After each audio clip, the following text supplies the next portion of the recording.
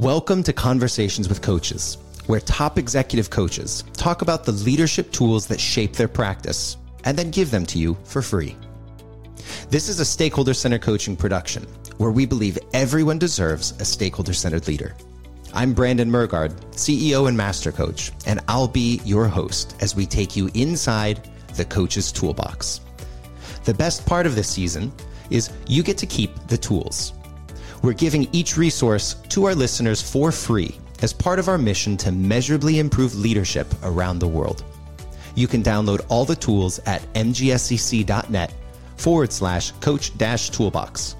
That's mgscc.net/coach-toolbox. And by the way, if you're a certified stakeholder-centered coach, you already have access to all these tools right inside your SCC Coach portal. So get yours today. My guest today is Inderjeet Singh, the founder and CEO of Grow More Avenues. He's a coach trainer, an executive coach, and a consultant. An engineering graduate from the prestigious Indian Institute of Technology, he has accrued more than 30 years' experience in functions such as sales, marketing, management, and entrepreneurship. He is an ICF Master Certified Coach, an NLP Master Practitioner, and a Marshall Goldsmith Certified Coach, as well as our longtime business partner in India. Inderjeet is the founder of Grow More Avenues, a coach training and coaching services provider. As a coach trainer, he has more than 10,000 hours of coach-specific training experience, which he translates into simple yet effective ways of teaching his coach training programs. As a trainer, he delivers long-term programs like Grow More Coach Model 1 and 2, as well as short-term programs like Being a Manager and Coach and Coaching for Sales Excellence, which are designed to turn participants into professional coaches. He has trained more than 1,000 professionals in these ICF credentialed programs. He's been a Marshall Goldsmith Stakeholder-Centered Coaching Partner since 2014 in India, being instrumental in bringing stakeholder-centered coach training to more leaders. He does this by walking the talk, either by spreading the perspectives on leadership taught by Marshall Goldsmith, by leading the mentorship program phase of the stakeholder-centered coach training, and by sharing for helping executives become better leaders and more wholesome human beings. Inderjeet, thanks so much for being on the show. Thank you. Thank you, Brandon. That was very nicely said, and I feel humbled. Thank you.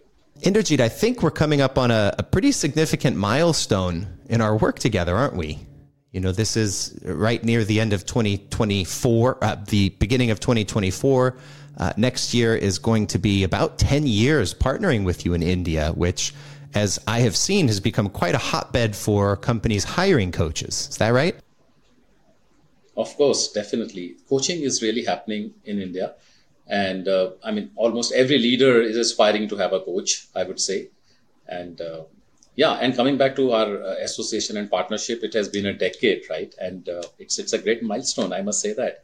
And I still remember how it started in 2013. I was, struggling with some business side of my own. And Brandon, as you know me already, I've been a business guy all my life.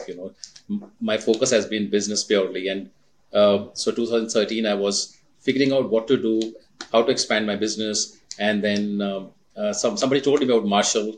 And then I wrote to Marshall and how Marshall connected with me with the team over here and how it all translated so beautifully. I still remember it's like a fairy tale. It's like a journey that I wish everyone should have. Yes, I remember it fondly as well, and I have a different experience along the way, but I do remember the first time that we were fortunately in contact as we were doing work there in India and thinking, man, it would be so much easier if we had someone here who could, help us navigate the complexities.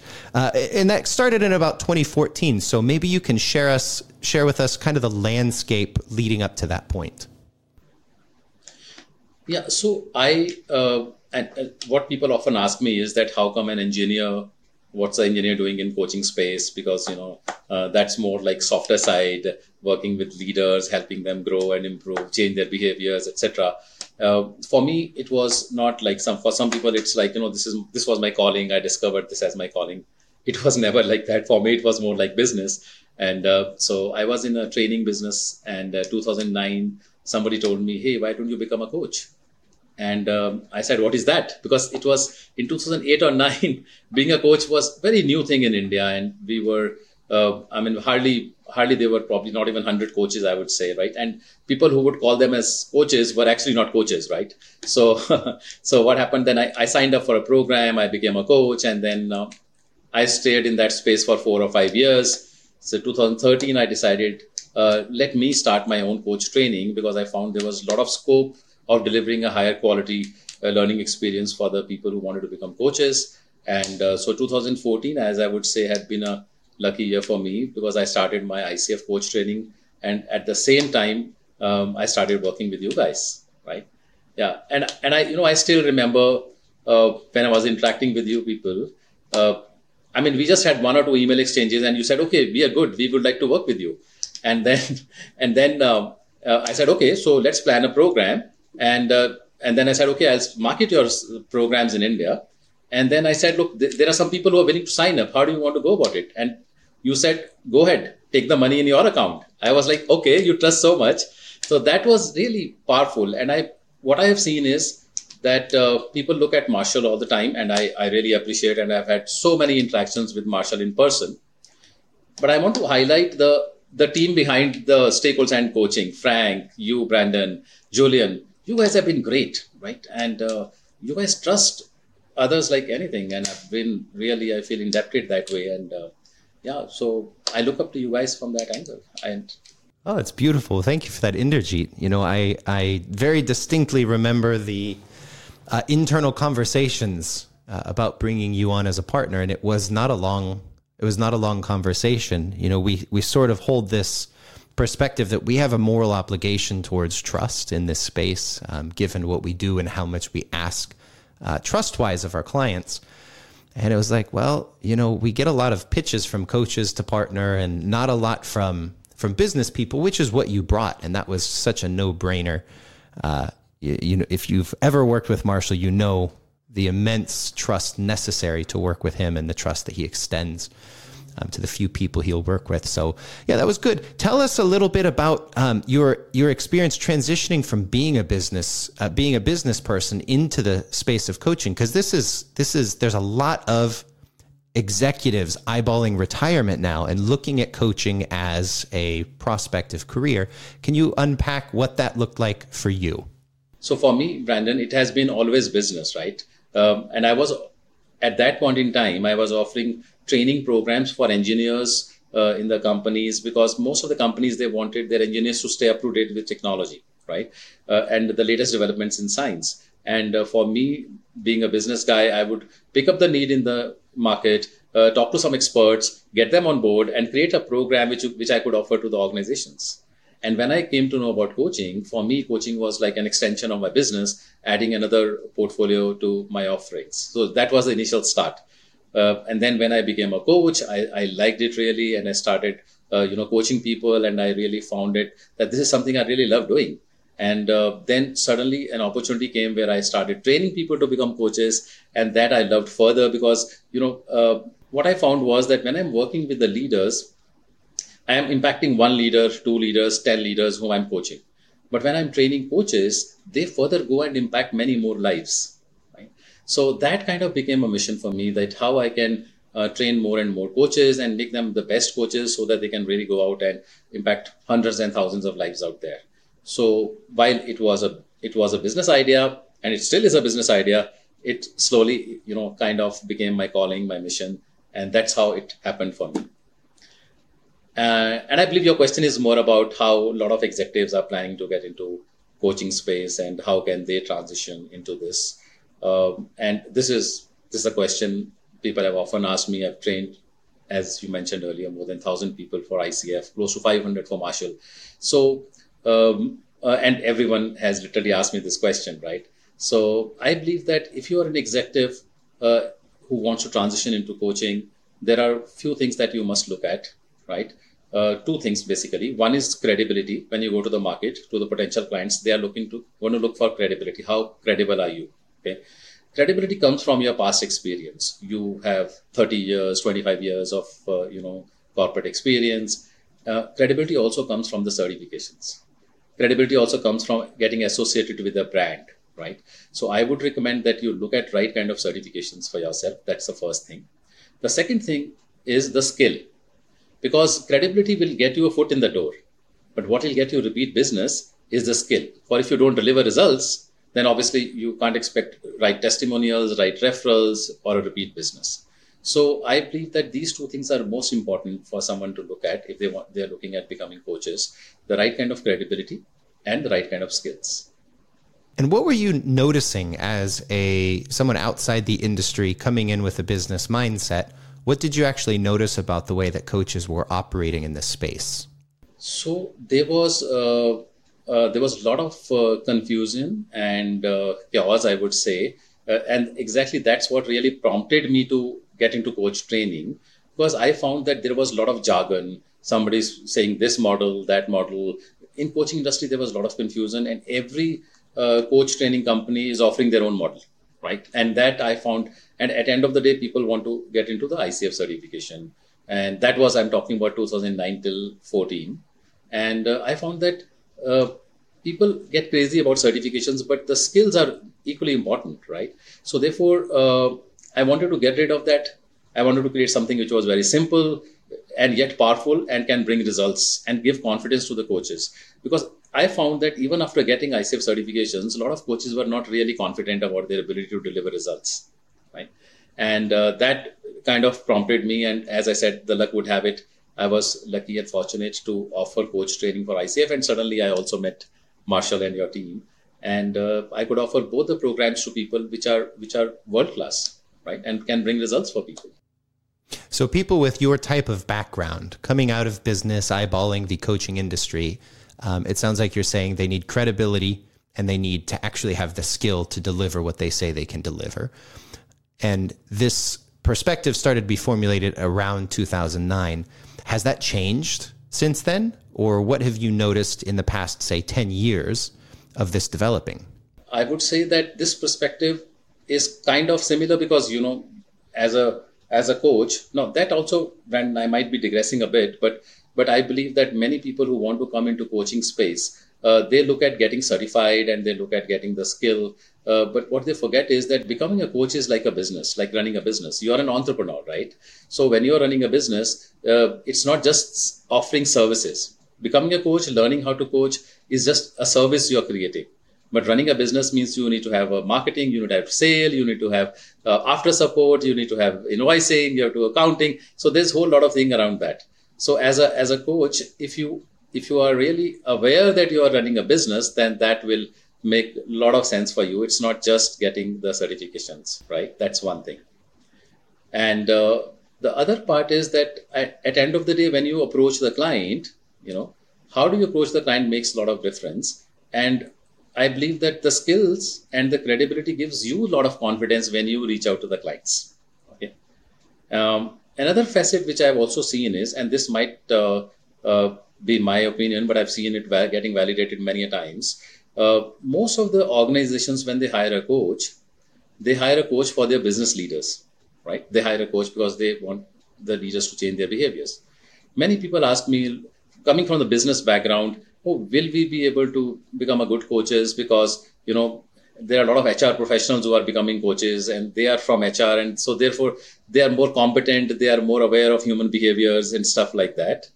And I found that it is actually the other way around. Organizations, they prefer coaches with the business background because they are getting the leaders whom they are getting coached are business guys.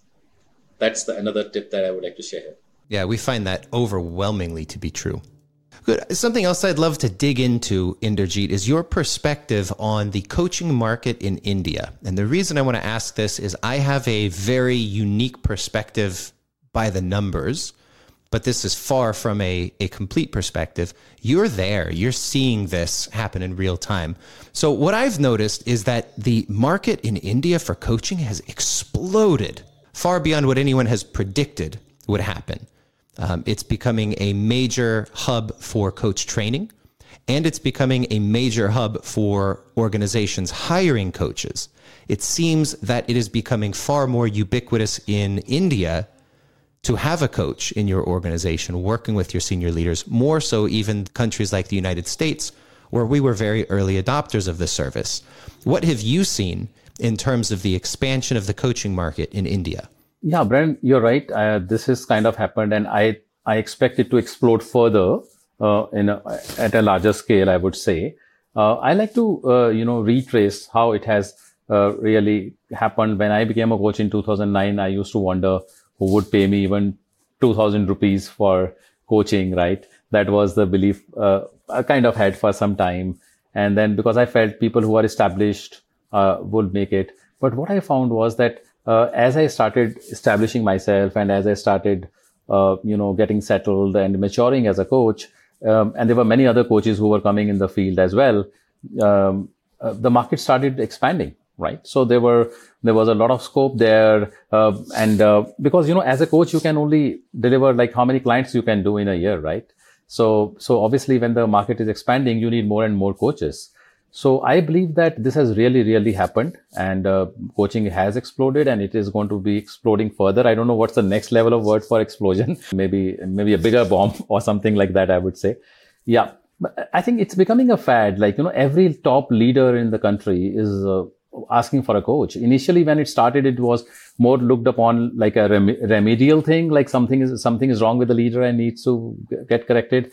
Now, everybody wants to have a coach, every leader. And in fact, any organization which is not hiring coaches, or leaders who are not hiring coaches, actually may be finding themselves on a back foot, right? They are not really in the right place, I would say. I just want to quote one more thing here, and this is very India specific. Recently, we did a webinar for coaching in India, and I had invited some HR heads as I was interviewing them, and they were the panelists, and I was surprised. I mean, I was happy, actually, not surprised. So one of the HR heads of a large bank in India, he said that, we have of late made 30% of our training budget as coaching budget. So that's the kind of impact that coaching is, that's how the decision makers are seeing the impact of coaching, and they are willing to invest more in that. That's good. I mean, it's a really easy competitive advantage to get a hold of. And it makes, what is borne out in the research is that it makes a massive difference, not just in terms of performance, but also in terms of the employee engagement, in terms of increasing retention rates, everything like that. So it's good that companies are doing that. And it's good that India as well is really, really adopting this quickly. So in your travels, you've traversed so many different fields, functions, and areas of business in the industry. What problems were you noticing that coaches were experiencing in their service delivery? See, coaches, what I found over a period of time, struggling with initially I found that coaches were struggling with getting business. When I dug deeper, I found that one of the reasons was they were not doing well. They were not trying to sell their services well. They were not good sellers and marketeers. I also found they were not very convinced about their ability as a coach. Their conviction on being able to deliver results was very subtle and unconscious thing that was playing on their mind, and that's why they were not able to sell themselves well. So majorly that was the reason, and I believe that it is also about how good a coach you are, what kind of tools you have. And I really appreciate the gesture, the effort that you guys are doing to create more coaching tools for people, collate them from the experienced coaches and bring them on one plate, on a platform for everyone to use them. Yeah. I think if coaches have great tools, that will give them a lot of confidence to be able to deliver results. And from that confidence, I think they can go and convince their potential clients. As our conversation unfolds, you may be wondering, what is this whole stakeholder-centered coaching thing? It's a leadership development process that guarantees leaders become both recognized and acknowledged as more effective leaders by key stakeholders in 12 months or less. Nearly 5,000 coaches have been trained in this methodology. The coaching program is designed to build functional expertise from 3 stages: intellectual, practical, and applicable on the job. In addition to graduating with the most rigorous, research-driven coaching methodology on the market, you'll also walk away with measurable coaching results and a lifetime certification to show for it. We don't just believe in what we do. We stand behind it. And that's why we are giving away complimentary access to the first stage of the training to anyone listening to this podcast. Get your very own access code today by visiting mgscc.net/sample-course. Let's tune back into the interview. Well, let's talk about this tool that you've brought to us today about stemming. Can you set that up for us? Definitely. So this is something that's very powerful, and I often discuss this with a lot of our coaches. This is something that can take a coach. It can help a coach take their leader or a client whom they're coaching deeper into thinking more. Invite their creative thinking and take them to kind of a root cause, or take them to the Z of the issue, right? So this is like if you ask me, if you're my coach and you were to ask me, okay, what are the benefits for you for X, Y, Z? And I might say, well, I'll have, more time for myself. And then, what do you do next? So what happens is that, this is a concept of like a tree, like there's a stem and there's a branch. So you want to, when you, as a coach, ask the client your first question, and I'll build it up with an example. So for example, you ask the client, hey, what are the benefits of, let's say, becoming better in delegating appropriately? And then the leader would say that, I'll have more time on my hands, right? So generally what do you do next is, because the first question you ask, what are the benefits, is a stem question. And then when the leader responded, that starts a branch. So you start asking follow-up questions. So those are branch questions. And you'll say, okay, what are the benefits of having more time on your hand?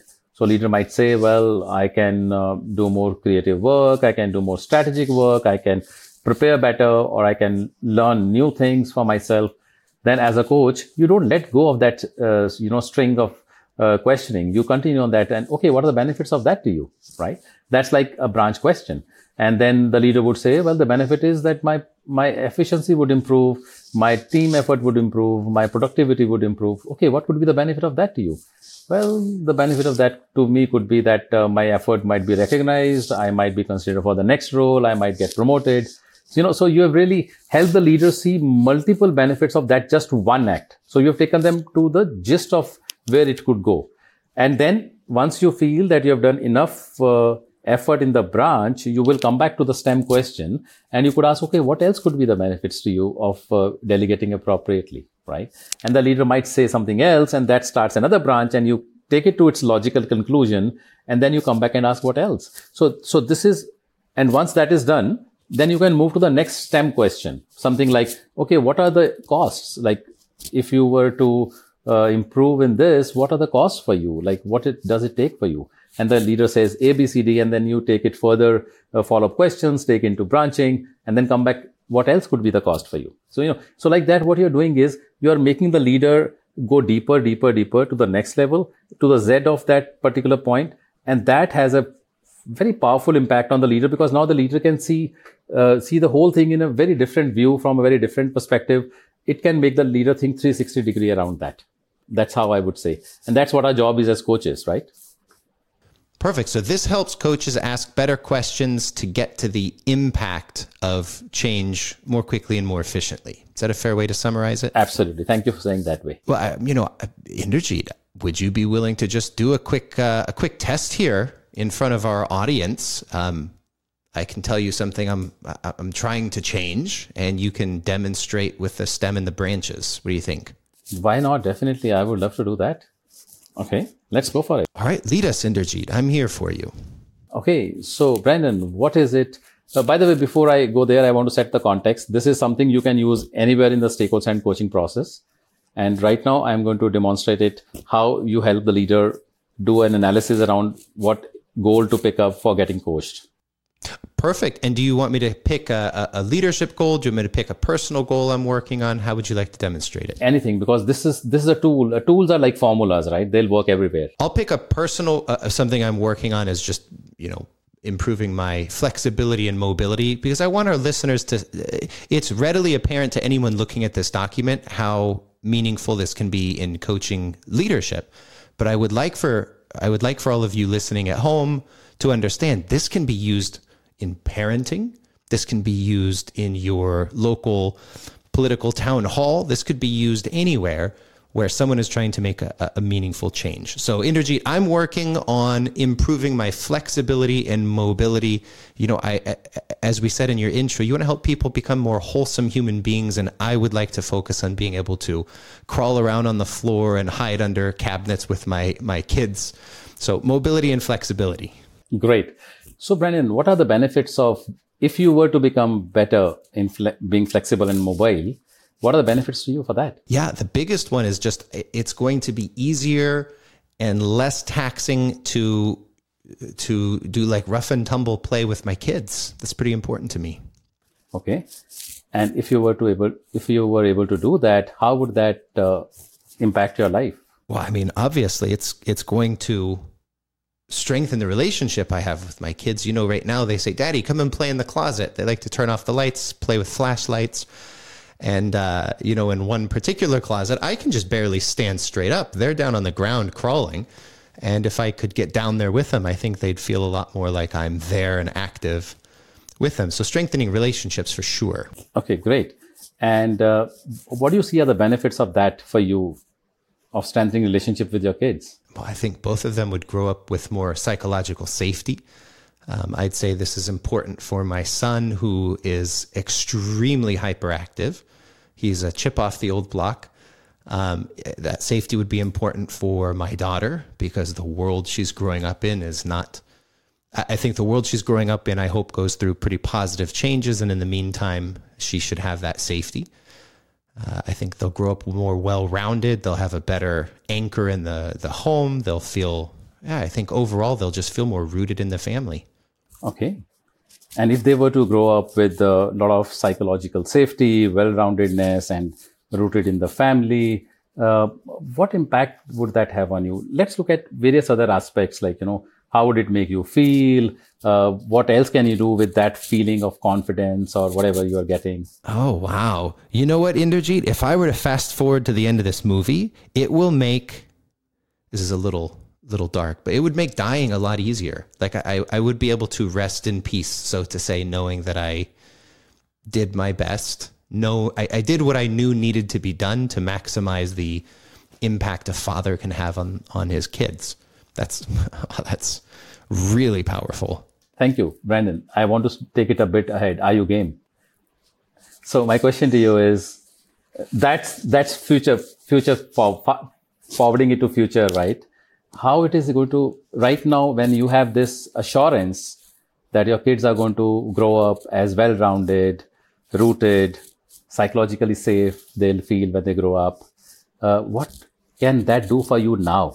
That assurance, that confidence that this can lead to that. Yeah. Parenting is such a nebulous thing. I think it was my mother actually, who said very wisely that you're just dumping all this energy, resource, effort in, and you don't know the return or whether you even made the right decisions until like 25 years later. And then it's like, well, it's already gone. And that haunts me. That will keep me up at night. And so being able to turn that down by 10, 15% would have a huge impact on my ability to sleep and my ability to have energy during the day. And that translates to more impact here in our networking community. Like, yeah, this is really a no-brainer now that I look at it. I'm glad to see that. So, what else, in addition to, having better relations, what else do you think be the benefit to you of being flexible and mobile? Oh, yeah. Well, my wife is a yoga and Pilates teacher and has always asked me to get into it with her. I've done my very best and it's just never stuck. But I know it would be impactful for her if I attended either a class of hers or a class with her. Yeah, she'd be happy about that. So being flexible is you will make time to be with her in her class or with her class. Okay. And how would that impact your relationship with her? Yeah. Um, I think in just a handful of classes, she'd start saying, okay, honey, thank you. Stay home now. Good job. But she'd feel more supported. Yeah, that's definitely a big one. Then she won't be nagging you all the time, right? At least after a few classes, she'll say, stay home. But that thing gets ticked, right? Yeah. Okay, great. So moving on, Brandon, what do you think is going to take you to be flexible and mobile? What is the cost? Oh man, it's 5 minutes a day, 7 days a week. Like this isn't hard. I mean, even going through this, I realized like, come on, I'm losing more than 5 minutes a day thinking of how to solve these individual problems. If I just put it into this, I'm actually going to make a big, this was both a good idea and bad idea. Inderjeet. It's 5 minutes a day. That's it. That's it.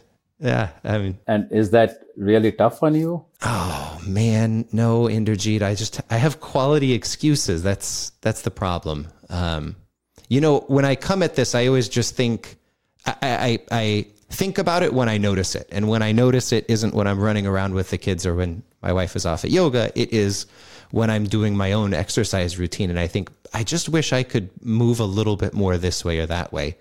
But linking it to what I really want, which is family impact, it really brings the cost. It puts the cost in the background and the benefits in the foreground in a way that I hadn't really thought through. In a way I hadn't thought through before, Inderjeet, but I know this stuff. This is what we teach. It's the real value of a coach. Even a coach needs a coach, right, Brandon? Yeah, I often say that. And that's true for me as well. So Brandon, now that we have done a bit of analysis around that, and if I had more time, I would, take you further in branching of this. So is it really worth it given the benefits and the cost that it involves? Absolutely. And I'm going to follow up with you in 30 days to tell you how I've been doing on this. I'm going to make a note on that right now, actually. Okay, great. Thank you. Yeah, absolutely. I mean, look, when I think of these issues, I generally think about it as my own deficiency, and I'm noticing it in my own activities. The outcomes I really want to create are not for me. That's kind of the side benefit, but it's rare that I'm, doing a workout, wishing that I was more flexible, but also thinking about, crawling around in a closet or a tunnel or through boxes with my kids. So yeah, it really does put the most important aspects up front in a way that I wouldn't have thought of before. Excellent. Thank you. That was a quick, sweet demo of the tool. Yeah, well, thank you for sharing this. Now, it's clear to me, and I think to the audience, how this is relevant for coaching. But let's step into the shoes of the business people, which is the background and perspective and passion that you and I share. If I am sitting in my corner office, looking out the window and thinking about how I, as a manager, be a better coach, what are some use cases that I might have for this tool? Okay, that's a good question. As I said, that tools that I believe in are more like formulas. I mean, you just have to change the value of X and Y and you get the results. So here, if you are a manager and you intend to use it with your teams or with your colleagues or with the direct reportees, you can use the same way as I just demonstrated, right? I mean, when you are having a conversation with someone in your team, you can help them see the benefits, costs. And by the way, costs are more like investments, like what it takes. And there's another facet of cost, which is, what if you don't change? Like, I mean, for one of time, I didn't ask you, what if you were not becoming flexible and mobile, how would that cost you? What's the cost of not changing in that behavior, right? So the same way, these guys, the leaders, they can use the same tool with the fellow colleagues or with the team members, help them explore. See, the beauty of coaching is, and especially for leaders who are not coaches, but they want to use coaching with the teams, is that mostly leaders, we have had a style of telling things to people, right? So our style is more like, I'm the authority, I'm the leader, and I'm telling my, direct reportee what to do. But then that is no longer working, right? And we all see that it's just not working. That's why you have to shift to asking.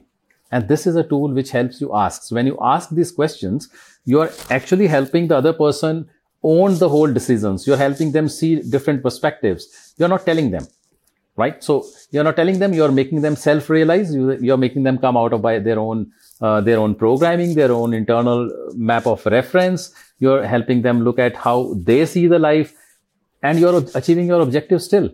And how did this affect your coaching, right? At some point you were coaching and you didn't have this tool. You started to develop this. What changes were you able to tangibly see in your coaching once you started using this tool? See, once I started using this tool, I found that my coaching became very profound. I was able to help my clients get results faster. That was one. And the results were also profound. Like, people would say, wow, like you were saying right now, right? They will say, wow, I never thought it like that. And that's the whole purpose of coaching. And in just like 5 minutes, you can help the client go deeper and help them come up with an aha moment, wow, kind of a thing. So I found that it was really powerful. And I've had various versions of this tool, and I've used it in many, many ways to help my clients get better results, quicker, faster, permanent, profound. Well, I mean, it's clearly a great tool in coaching, a stakeholder-centered coaching. This is a great tool in phase 1, step 1 and 2, primarily 2, when you're picking a growth area. But it also seems like it has deep implications in a prospecting or sales conversation when someone's saying, I think I want to get better. I think it's coaching, but I'm not fully committed. I'm just kind of looking around. Have you used this in a sales context? In fact, this also hinges upon another perspective of a coach, which is what I often call as a coach approach, which is again more like when you're selling or when you're a leader who wants to use coaching skills with your team members. Coach approach for me is making the other people realize, right? When I'm selling, most of the time as salespeople, we are pitching what we are offering, what are the benefits of the service or the product that we are offering. What if you were to ask questions and help the other person self-realize how your service or product is going to help them? Right? That's like you already made a sale. That's so profound, right? So they really feel connected to you, right? See, I'll tell you another thing, which I've seen is a very subtle thing. When you use such tools, what you're doing is you're asking questions and you are honoring the other person. When at a subtle level, when you are asking questions, at a certain subconscious level, you're saying, hey, I honor you. That's why I'm asking you questions. What are your thoughts on this? And when you tell, you're telling them, I honor myself. I am a better person. I know more than you. And probably you know lesser. Right? So in a way, when you ask questions and use such tools, you are keeping the person at your level. It's like you're equal. You're honoring them for who they are as human beings. And when you tell, and you sell, keep telling the points, stuff like that, you are overriding their programs. You're not honoring them. You're trying to impose yourself. That at a subtle level doesn't land well. If you were to use this approach in your sales, you'll find that your selling is improving. Your people feel connected with you. They like you. They want to work with you. It's beautiful, the idea of honor. And I think that is something that's, that is missing in many coaches' sales process, is providing that honor and not jumping in with, hey, I've got a solution. Why don't you tell me if you've got a problem? But it's really, hey, do you think that you have a benefit from making the change that you have self-espoused you want to change? And then letting them come up, like the whole idea of fast forwarding the tape all the way down to death, which, again, sorry to keep bringing it back to this. One of my like irrational fears is I don't really want to die alone. I don't want to be kidnapped and off in a field somewhere. And the idea of, this is going to be cut, by the way, the idea of fast forwarding to the end of life and seeing, like, how are you happy that you spent the 5 minutes a day? Like, what a scary, profoundly jarring question to ask. And so tell me about your experience using this selling in India, because this is also an area that you have great expertise. Yeah. So Bren, thank you for bringing that perspective up. And I would say that when you were speaking, I was getting another thought. This could be slightly digressing, but might be useful for the audience. I remember one incident when I was presenting stakeholder-centered coaching to a group of coaches. And so after the presentation happened, so one of the coaches, he came to me and he said, Inderjeet, I like the presentation. It's great. I have a question for you. I said, what is that? He said, this is good. You need tools, you need certifications, but how do you get the clients? And I said, okay, so let me ask you a question. I didn't tell him. I responded by asking questions. I said, let me ask you a question. So when you approach your potential clients, what do you tell them? Like, what will your service do for them? And he said, I tell them, like, look, I can help you change your behaviors. So, he started giving me that sales pitch that a coach would for a potential client. And then I said, okay, I appreciate, this is great. This is what you're doing. How about doing this for your own self? Right? So you have a problem. You're not able to sell. How about getting coached on that? Right? So because you've got a great powerful tool to help other people grow and change the behaviors they want to, and you're struggling with something, you can get coached on that, right? And that's what I've seen a lot of coaches, and including me at times and in the beginning, we don't self-coach. We don't reflect on our own self. We don't want to get coached ourselves. So I believe that consistently learning, growing, reflecting, coaching yourself, getting coached should be integral part of us being coaches. How does that work in your life? How do you go about your own self-coaching and maybe even self-care routines as a coach? Yeah. So see, I think that's the process which is how every human being has grown in their life. Let me take an example here. We go to do workouts in a gym, right? So when we go to do a workout, we start our workouts. We set a goal for ourselves, right? We set a goal that, I want to lose weight, or I want to gain muscle, or I want to do whatever, right? I want to run a marathon after 3 months, so I want to build my body like that. So we set a goal. And then we start a fitness regime, and we do that for 2, 3, 4 weeks. And then we take a pause and reflect upon that what is that what I'm doing working for me or not, right? And if it is not, then you try and make changes. And that's how you achieve your targets and goals there. And that is true for every human behavior to change. And that's what coaching is all about, right? So what I do is I take a pause. I try to look at where I'm heading. I take a pause. And this has become a part of me now. Earlier, I was very deliberate. I would do periodically, mark it on a diary and a calendar. But now it comes immediately. So, I'm trying to listen well. And if I made a mistake, if I've spoken something differently to somebody which I should not have, some neurons in my brain, they immediately tell me, and I'm very reflective. So I think by practice, we can do that. And initially, it's a good idea to be reflective periodically. What are you doing right in your coaching? For business development, to develop your skill as a coach, ponder over your coaching conversations you're having with your clients, maybe record them sometimes and listen to your recordings, so, and see the thing is that as coaches, we all know what coaching is. The problem comes in doing, right? I know I don't have to judge people. I know I have to listen well, but how good I am at doing it, right? So that you can only do while you reflect. So don't beat yourself up. Don't feel bad about it. We are all work in progress, but then we should be work in progress, which means we should reflect, right? I love talking with engineers like you, Inderjeet, because just every conversation reveals a process in your mind. So let's invite the audience to participate in this by issuing a challenge of self-care. Using our business background, we know that coaches largely are struggling with selling. They're struggling with marketing. They're struggling with promotion, with pricing. A lot of the business facets. Very rarely will a coach say, I'm actually not a very good coach. I need help with that. Usually I'm not a great business person. So let's issue that challenge right now, ladies and gentlemen. If you are listening in at the gym, if you are tuning in on your commute, think about what it is, the big business challenge you have in your coaching career. If you're a manager, a leader, an executive, what's the challenge that your behavioral challenge you're working on personally or at work? And then Inderjeet, walk us through the steps that the listeners should take to actually set forth this 4 to 6 week plan, build in reflection. What would that look like? Sure. See, one basic concept is that if you have a coach, work with the coach. That's the simplest thing. Like if you already have a coach, or if you don't have hire a coach for yourself, That is one simple thing that you can bring in.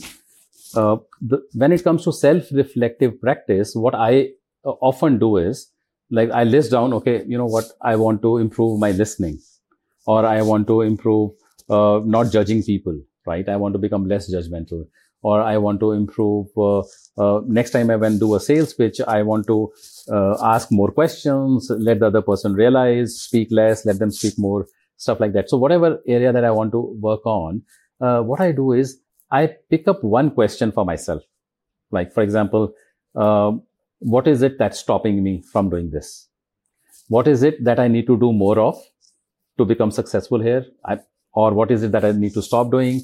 Or, what is it that I need to start doing? So I'll just take one question and stay with that question for 3-4 days, right? So I'm traveling, I'm talking to people on phone, I'm eating food, I'm watching TV, I'm going to gym. So that question stays with me. So whenever I get an opportunity, I reflect upon that question, right? And that, then if I get a new idea, I write it down. And so I stay with that question for 3 days. Let's say I said, what I need to stop doing in order to become better at this. So I'll think of that for 3 days. After 3 days, I'll change the question. What I need to start doing. And I'll stay with that for 3 days. And then I'll change the question after 3 days. What I need to do less of, right? Or so like that. So I'll pick up some questions. So I have a very powerful self-coaching tool, which has a list of like 50, 60 questions. I'll pick up one question randomly and then stay with that for a while. So, and that's how I do this practice, self-reflective. So for me, that self-coaching is a month-long journey on one area of reflection, and different questions asked multiple times in different situations, taking a walk early in the morning, taking the bath, watching TV. So, you are in a different space. Your brain is in a different space. You get different ideas. That's, I would recommend to others. So the process is think about the thing that you want to change and then meditate on these questions in this domain. What's something I should start doing? Focus on that for a few days. What's something I should stop doing? Focus for a few days. Is that correct? That's correct. And that question can be any other question, like what is it stopping me? What are the resources I have which I can use to become better at this? Whom I can go and take help from? So I'll stay with those questions. Questions could be any. Yeah, and you started to touch on, bringing feed forward into this to say, who could I ask for suggestions to improve? I think that's also a powerful process. I'll share how my wife and I go about this, because again, stakeholder-centered coaching is not just for the boardroom. It's like chicken soup. It's for everybody. We talk about would do, could do. A could do, would do. My wife will, instead of giving feed forward and I feel like, okay, I've got, one stakeholder here that I just have to take the feed forward. Instead, she'll say, here's a list. There's always a list. It's never one. Here's a list of things you could do. I get to choose what I would do. She gives me the could do list. From that list, I pick what I would do. And then we put it into action. And that's it. That's as simple as it can be. Of course, this is, just one area, but it's not something that you couldn't do with your direct reports or with your own manager, or with yourself. I mean, I have to self-negotiate quite often, and this is another process. Good. So again, ladies and gentlemen, if you're working on something at home, use this. Think about how you can improve it. Meditate on some of these questions. And Inderjeet, I want to go a bit more into what you are seeing in India as it relates to coaching and leadership. So I would say if I am a coach in India, I've been, doing this for 10, 20 years. I feel like I'm doing pretty good, but there's always, that next level, that next step. What advice, given your rich history, your deep wisdom, what advice would you have for me? So do you want me to limit my advice for coaches who have been there for 10 years, or you want to expand that group of people? I'm a coach in India, and I hear this episode and I think, Inderjeet's really got some good stuff. I realize I could be improving. What are the categories of people that might hear this, and what different advice might you have for those various categories? Yeah, I think if you are a coach with 10 years, you are decently settled. And of course, you are never settled. You need to improve. But coaches who are relatively new in the field might be much more eager and to understand what to do in their life, how to go forward, right? And so again, bringing in the aspect of stakeholders and bringing in the aspect of feed forward. I've been doing such webinars. I prefer to invite panelists, HR heads, people, decision makers in organizations who hire coaches. And I remember recently, about a week, 10 days back, we did one such webinar. And if you want, I can share the link of that for the audience. But this is majorly an Indian audience, I would say. And some of the learnings that came out from there, like what an organization looks for in a coach, right? How do they hire a coach is. So one thing that came out loud and clear is that there's a new concept of a lot of coach aggregators, which is coming into play, right? Now, as coaching is spreading and organization is, willing to get 100 people coached in a year, 150 people coached in a year, obviously they may not want to deal with individual coaches. They might want to deal with someone who can provide them with, battery of coaches. And obviously they'll have a process of vetting out those coaches and stuff like that. So it becomes a filtration process for them as well. So one thing which came out was that it's a good idea to be on panel of such aggregators. That was something which a lot of leaders, they shared that when they hire a coach, because now coaching is anything and they need multiple coaches, so they prefer to talk to an aggregator, right? Or someone like us as Grow More Avenues, because we have, by virtue of training coaches for ICF and Marshall Goldsmith, so there are a lot of students whom we have trained and we know who is good and who is better and who is excellent. And then we can also provide them with those coaches. So they need to approach to such people. So that was one advice they had for the coaches. The second aspect that they spoke about was that they would love to interview the coach and understand the skills of a coach from the wholesomeness perspective. Like, so one of the questions we asked them was like, if I am a new coach, I have just 6 months experience as a coach, will you consider us? They said yes. And that was also surprising when I thought more mature coaches, 3 years, 4 year experience would be considered. They said, no, we are open. But then coach need to have that kind of IQ and EQ to be able to serve our leaders, right? And so that you need to prepare yourself for being able to come across as a mature person when they interview you, right? So every company would have that strategy. These are 2-3 things that came out from that webinar. My personal opinion is that what I have seen is at the end of the day, and this is Brandon, this is something that has worked for me, and this is really powerful because it will address a lot of your doubts and fears in your mind, and I want to admit that we all have them. Even if after 10 years or 20 years being in the industry and, being a master certified coach, I still, when I'm meeting a new client or if I think the client is different from a different domain, we do have that fear, right? And it's a good thing to have, right? So, what has worked for me and so for the coaches, I think they must be having this fear also whenever they're approaching a new client. What has worked for me are 2 beliefs which are very powerful, right? One belief that has worked for me is that so I'm trying to get into little belief aspect of it, which might sound little philosophical or spiritual, but that has worked for me, which is that universe sends us the clients we can handle. So the fact that there is a larger force at play and that some opportunity has come and I'm been chosen to coach this person, that means I have it in me, right? So that belief has really, really helped me coach leaders from different backgrounds and tough clients, in my opinion, and stuff like that. So the fact that universe sends us the clients we can handle, that has really worked for me. And the second belief that has worked for me is that coaching works always. There is no bad coaching, right? So as a coach, you may be thinking I didn't do well, but the client is getting the value, right? So if you're trained nicely, you have a rugged and universally accepted and proven process and method, and you're doing well there, or even if you are making mistakes, it's still working. So what I've seen is that a process works powerfully in coaching, and people are anyways getting results. So don't doubt yourself. So get rid of the self-doubt that you might have. So these 2 things will really help you there. Those are very encouraging, Inderjeet. Yeah, that's great. So believe in yourself when that engagement comes along.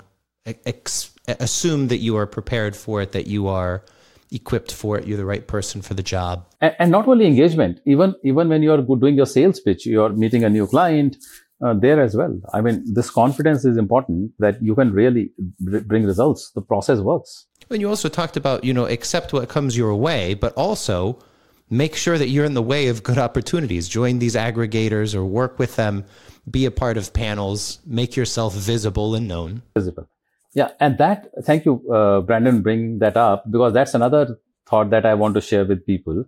In India, in Hindi, we say, jo dikhta hai, so bikta hai. So the concept is that what is visible sells. So if you want to sell yourself, you got to be visible, right? So you got to be visible on social media. You got to be visible on writing blogs. You got to be on some panels, or you want to be in networking meetups, or wherever there's an opportunity, you need to be there.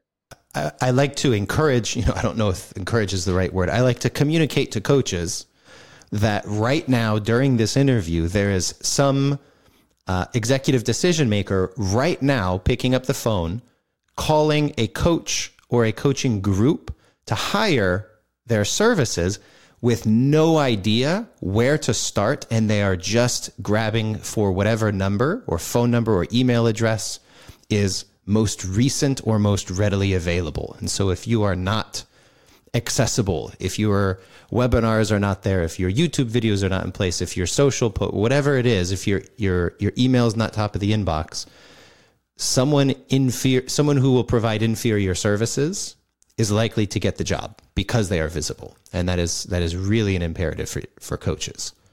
True. And Brandon, this is absolutely true. You have hit the nail on the head. This is happening. I often every week I get 1 or 2 calls from people that we want to hire a coach, and I saw your profile, I heard about you and some stuff like that. I saw your ad on Google or something, and then we want to hire coaches for how can you help us? We want to get our leaders coached, and so you need to be visible. I mean, if you're not visible, then it's difficult, right?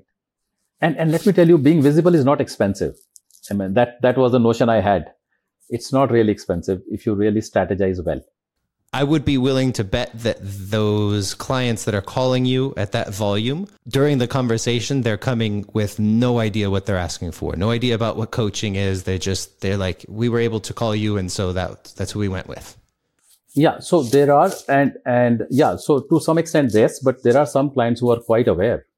I mean, so I'm happy to know that there are some clients, they're aware of the process, but they are not aware of the finer nuances of it. So see, the other thing is that what I've seen is that in your sales pitch, when you're able to explain the client the real benefits of coaching to them, you're also building a great rapport with them. They're going to prefer to work with you. What are you doing is simply explaining them what coaching is, how it works, what benefits it can bring to them, and also kind of orienting that discussion to the issues or challenges they are grappling with, right? If you can do that well, you will find that they will like to work with you. You've already made the sale because you really build that rapport with them, right? Yeah. So, I mean, one thing that has worked for me, and I've been through ups and downs in this, has been my intent to serve my clients.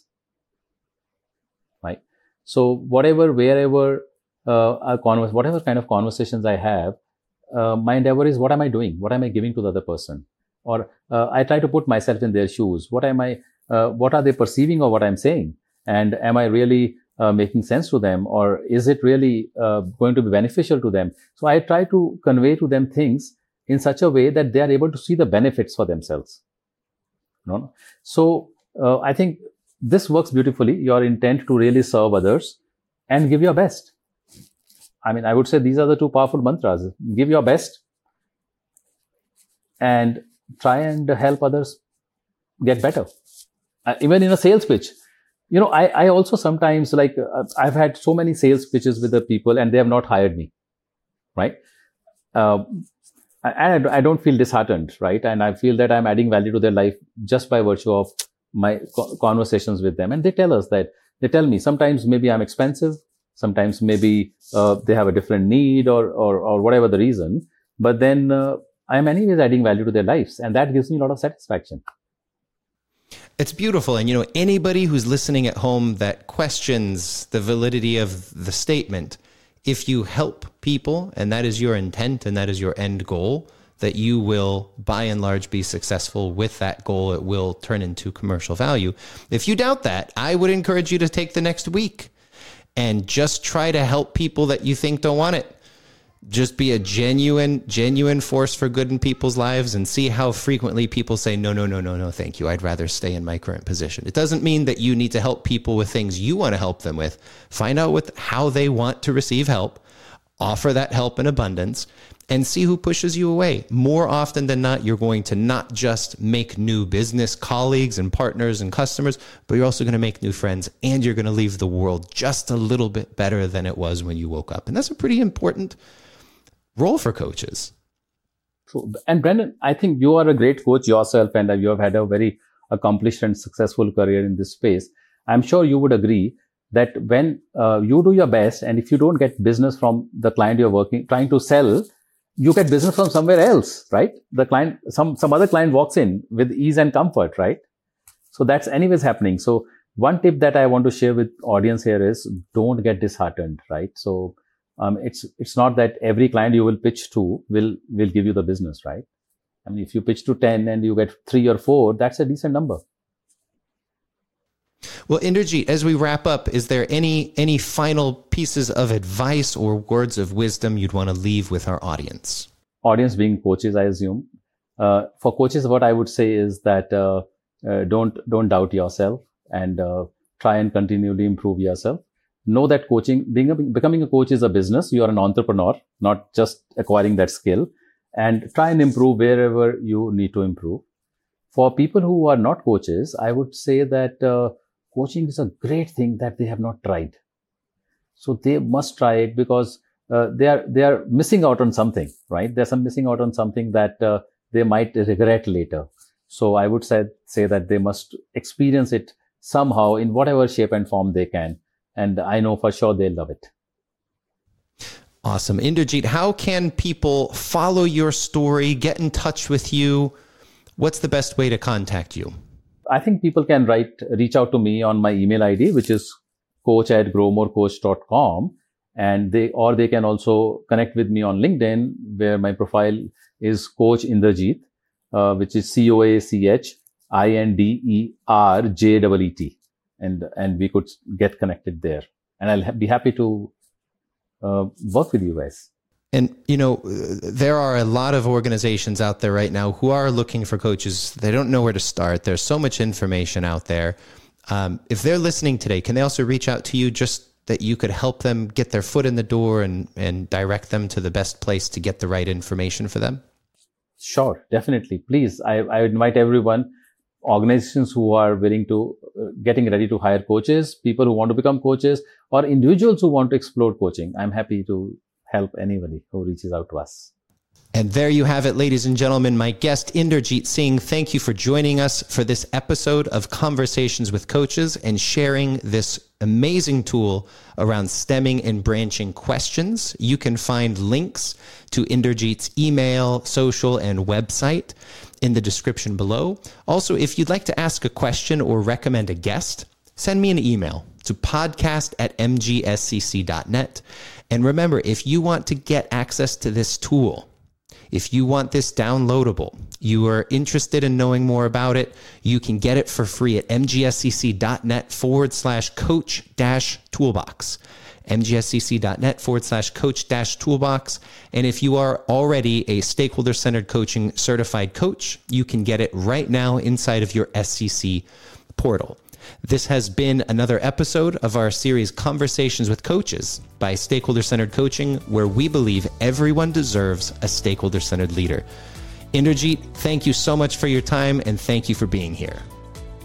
Thank you, Brandon. It was an absolute honor and pleasure to be here. Thank you. Thank you for joining this conversation, ladies and gentlemen. And until next time, remember to keep learning, keep improving, and keep taking your coaching skills to the next level.